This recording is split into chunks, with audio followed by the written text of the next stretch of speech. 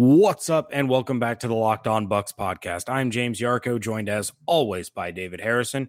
You can find everything that we're doing over at thepewterplank.com, and make sure you follow along on Twitter at Locked On Bucs, at thepewterplank, at JYarko_Bucs, and at DH82_Bucs. David and I are in the midst of recording what's sure to be a very long episode, but we want to address more of the Jameis Winston fallout. And more than likely, this episode is going to be split between Tuesday and Wednesday. We can't cram it all into one publishing. We have time constraints, but we're going to go ahead and kick things off with what we had promised would come over the weekend, and then we had more Jameis news, so we had to cover that. But outside of the human element of everything that is going on, there's also the football element, and that's what David and I are here to talk about. We're here to talk about the Buccaneers football team. We're here to talk about football. It's unfortunate that we have to talk about these kind of messy real-life events that are just, they have no business in social situations to begin with, let alone us having to talk about it on a football podcast, but that's what we're here to do. So it's time to turn our focus over to how the potential Jameis Winston 3-game interception is going to affect the Tampa Bay Buccaneers on the field. And I say potential because at the time of recording, there still has not been any official word from the NFL as to if or how long Jameis Winston will be suspended. So we're still going off of the initial report that it is likely he will receive a 3-game suspension. So, David, the Buccaneers are going to open up the season with the toughest 3-game stretch that anybody could possibly fathom. They're at New Orleans. They're home against the defending Super Bowl champion Philadelphia Eagles. Then they're home on Monday Night Football against the Pittsburgh Steelers, all of which we will see Ryan Fitzpatrick under center as things stand right now. It was going to be a tough stretch to begin with or without Jameis Winston. But now, of course, without Jameis, it's going to be even more difficult. Do you feel, just get it out there, do you feel that the Buccaneers can tread water enough to come away out of this 3-game stretch with even just one victory with Ryan Fitzpatrick in control? I do. I mean, I'm not going to go as far as to predict a record right now because we haven't even seen what this team looks like in training camp. We haven't seen any preseason action. We haven't seen how the defensive line is going to look when they're all together, how the new secondary pieces are going to work with the defense, how the receivers are going to come out this year versus last year, whether or not Chris Godwin, all the praise for him translates to the field or not yet.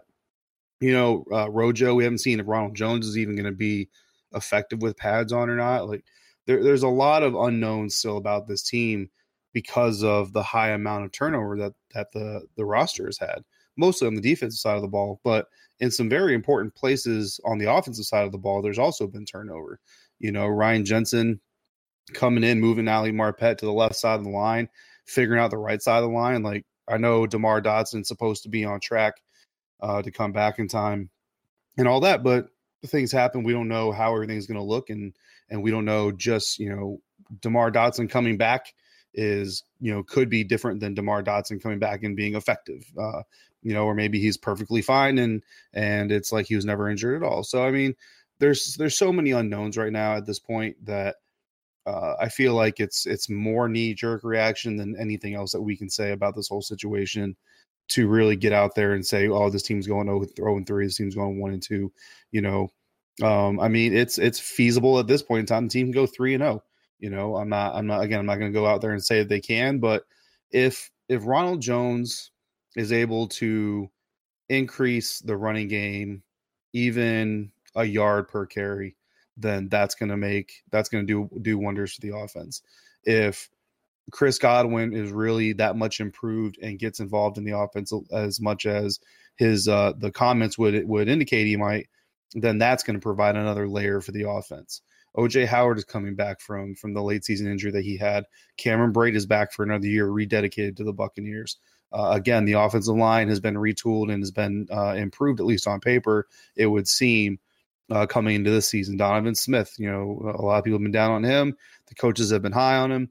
He's saying he's coming back better this year. Hopefully, that's all correct. And if he's better, then that makes the whole offensive line better. Then the defense, where I kind of talked about that, like it's a team sport, right? And I know I'm not the only one saying that, so this isn't breaking news, but Jameis Winston isn't the only guy out there playing football when the team is on the field, and Jameis Winston isn't the only one who's going to win and lose. I understand quarterbacks kind of carry that reputation of their team's win-loss records, but I look back, especially looking at the Eagles, right? The Eagles are the Super Bowl champs, and we all know, like, without drawing the ire of every Eagles fan out in the world, the best team in the league doesn't necessarily win the Super Bowl every year, right? A lot of it has to do with who gets hot at the right times.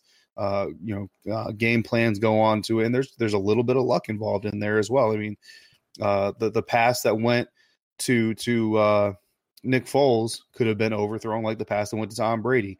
Nick Foles could have alligator armed his catch attempt just like Tom Brady did, and it's a game of inches, so on and so forth, all the cliches. Things can go any given way, any given Sunday, right?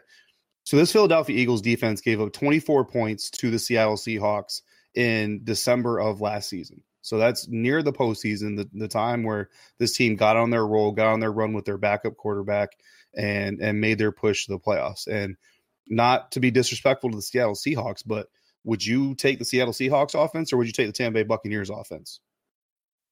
I would take the Buccaneers.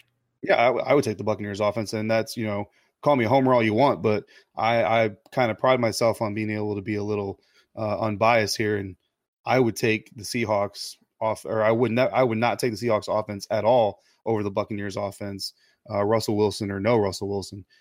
And that team was able to put 24 points on the Philadelphia Eagles at home, and the Buccaneers are going to be at home. Now, granted, they don't have the home presence that the Seahawks, supposedly have, but the bottom line is the defense in Philadelphia is not impenetrable. Like they can be scored on, and not for nothing, but they've got some veterans on that team. They're all a year older. They're all a little bit slower, a little bit more banged up. Yes, they're a little bit more confident coming off a Super Bowl win. But how many times in this decade in modern football have we seen Super Bowl hangovers? I mean, some might argue the Buccaneers are in the most epic Super Bowl hangover ever, having 0 postseason victories since their Super Bowl win. So there's no guarantees that the Philadelphia Eagles are coming into Ray J as the Philadelphia Eagles that won the Super Bowl. A lot of things went right at the right times, and not for nothing, but we've got 2 members of their own defense on our team now. So that's going to be a little bit helpful because, language changes here and there, signals change here and there. I know Frank Wright's not there anymore, but at the end of the day, those defenders know how that head coach thinks, and they kind of know the mentality of that locker room. So it's going to help a little bit. I'm not going to say it's going to give them the win, but that's something to consider. The Pittsburgh Steelers, they've been dealing with a lot of drama themselves. Antonio Brown has not been very happy, not necessarily with the team, but when one of your star players is stressed and is voicing that stress, that kind of has a tendency to stress a lot of the locker room and a lot of what's going on in the field. Le'Veon Bell's situation has been ongoing. Big Ben, whether or not he's going to play, is he retiring? Is he not retiring? So on and so forth. And their defense, again, is not the steel curtain defense that Pittsburgh has had in past years. I'm not saying Pittsburgh's a bad team, but what I'm leaning towards is I think Pittsburgh's status has been boosted a little bit in the last few years because of the decline of teams like the Ravens and the Bengals and, of course, the Browns. Like the Bengals and Ravens are not the competitors that they once were, a few years back. I know the Ravens had, the Super Bowl run and all that stuff. The Bengals haven't really been as much of a threat anyway, but they were better a couple years back than they are now than they were last year, which, of course, obviously helps the Steelers kind of increase their status a little bit. So the thing is doable, right? And I don't want to undersell any of their opponents. Their opponents are good. They're NFL players for a reason. They're NFL teams for a reason. They have winning records for a reason. You don't just luck into winning records year after year after year. But it's not, I want to make a Star Wars analogy, but I have no idea what I'm talking about. So it's not like you're not going after the Death Star using Lego jets. You know what I'm saying? I know that makes no sense, but that's the best Star Wars analogy I can come up with. Kudos to you for the attempt. I get it. Yeah, that's one of the things that has driven me crazy since this initial report came out. Was everybody saying immediately, "Oh, 0-3 to start the season"? Well, we don't know that. I mean, really, you have no idea what's going to happen in training camp. What if the Saints set foot on their practice field day one of training camp and Drew Brees tears his ACL? Like, are you chalking up a Saints team without Brees and Mark Ingram as an automatic loss? No. Same goes for the Eagles. What if Foles tears his rotator cuff and Wentz isn't ready to go yet? Is that an automatic loss now? As you pointed out, there's trouble in paradise with Pittsburgh. There's some unhappy people there. That doesn't necessarily mean that, it'll translate to the field, but it could. I mean, Roethlisberger has been in this league for 800 years, it seems like. Who knows if he's going to be the same old Roethlisberger or if he's going to be a shell of himself. And for those that play fantasy football, they know road Ben versus home Ben are two very different quarterbacks. And Roethlisberger tends to get off to relatively slow starts. I am by no means chalking these three up as an automatic loss. I certainly wasn't chalking them up as losses when we knew or when we believed that Jameis would play. But just because he's the missing factor doesn't mean that they're automatic L's at this point. Ryan Fitzpatrick, in his short stint as a starter last season, played relatively well. He wasn't great, but he managed the game. If he can do that, play as effectively as he did last season in his 3 starts, the Bucs will come away with at least one win. I truly believe that.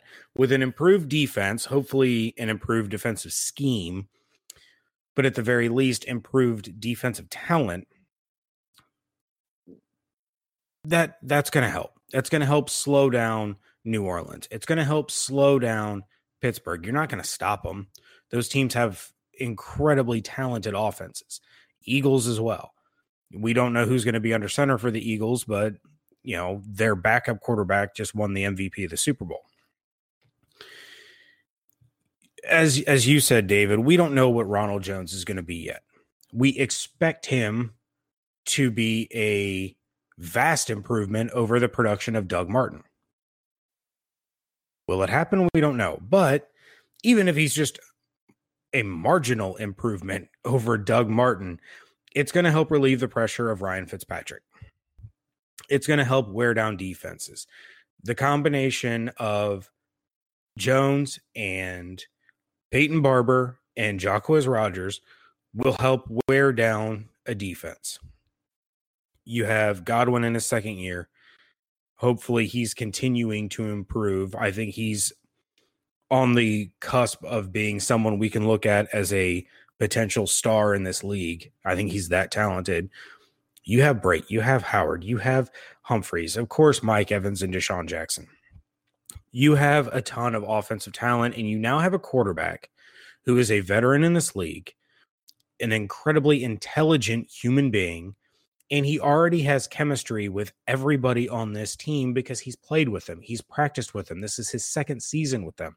Had somebody on Twitter the other day say the Bucs should have signed Johnny Manziel. For what?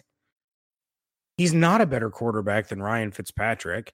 He's not a better locker room guy than Ryan Fitzpatrick. He's not nearly as intelligent, whether you're talking about natural intelligence or football intelligence, as Ryan Fitzpatrick.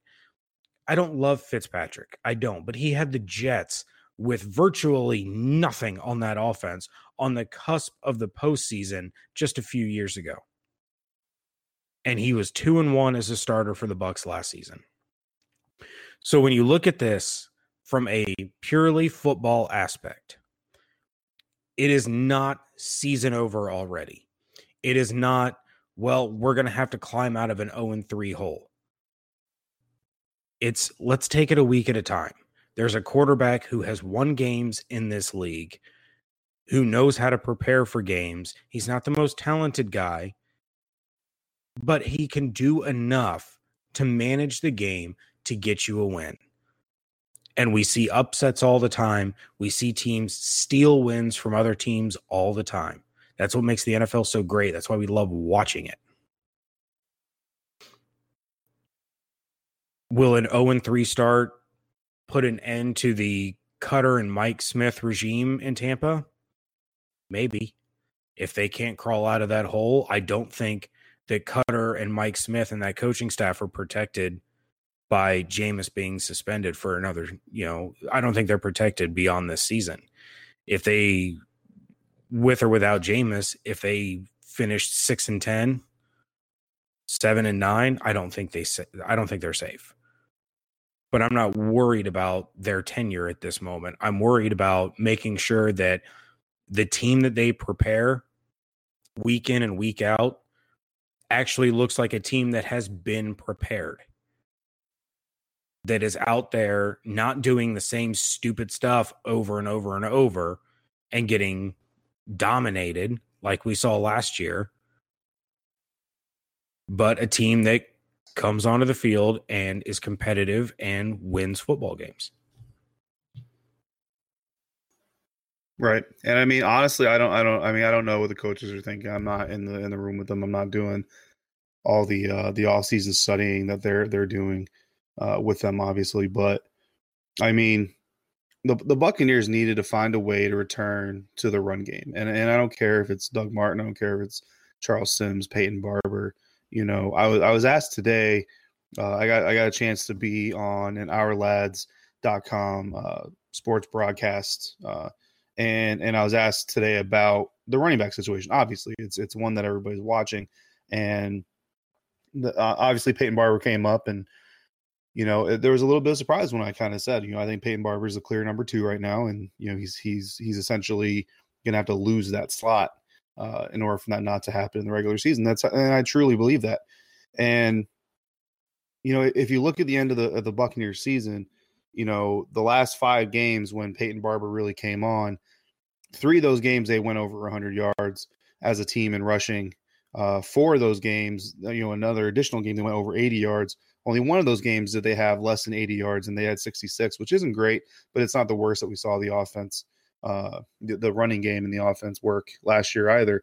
So towards the end of the season, I mean, the defense still wasn't there. There were still turnovers from Jameis Winston. I got it. But the running game started to get on track, at least for 2017's version, right? They started to figure some things out. And that's a foundation you can build on. Now, granted, they don't have Doug Martin anymore, but they didn't really use Doug Martin in those games anyway. It was Peyton Barber, and it was a banged up offensive line. Now they're coming back a little bit healthier. They've got some schemes in place. Hopefully they can, like I said, they can kind of build off of that, because in the beginning of the season, you remember, the Bucs came out the gates after the hurricane and all that, 2-1. And in the 2 wins they had, they went over 100 yards rushing. And they had 90 yards rushing against the New England Patriots. And we all know, Tom Brady knows, Giselle knows that the Buccaneers should have won that game. They let that game get away from them. After that New England game, the rails went out. And I'd have to go back to and watch a whole lot of all 22 that I honestly don't have the time in my day-to-day life to watch. So, maybe hopefully, I don't know, Trevor, if he hears this, maybe he can go and do that, because he's better at that stuff than I am anyway. But the Buccaneers then rattled off 4 straight losses, right, following that New England Patriots game. So 5 straight losses with the Patriots game, but 4 straight losses after their last 90-yard game. And it wasn't until they had another 90-yard game that they got their next win, and that was against the New York Jets with Ryan Fitzpatrick, at quarterback.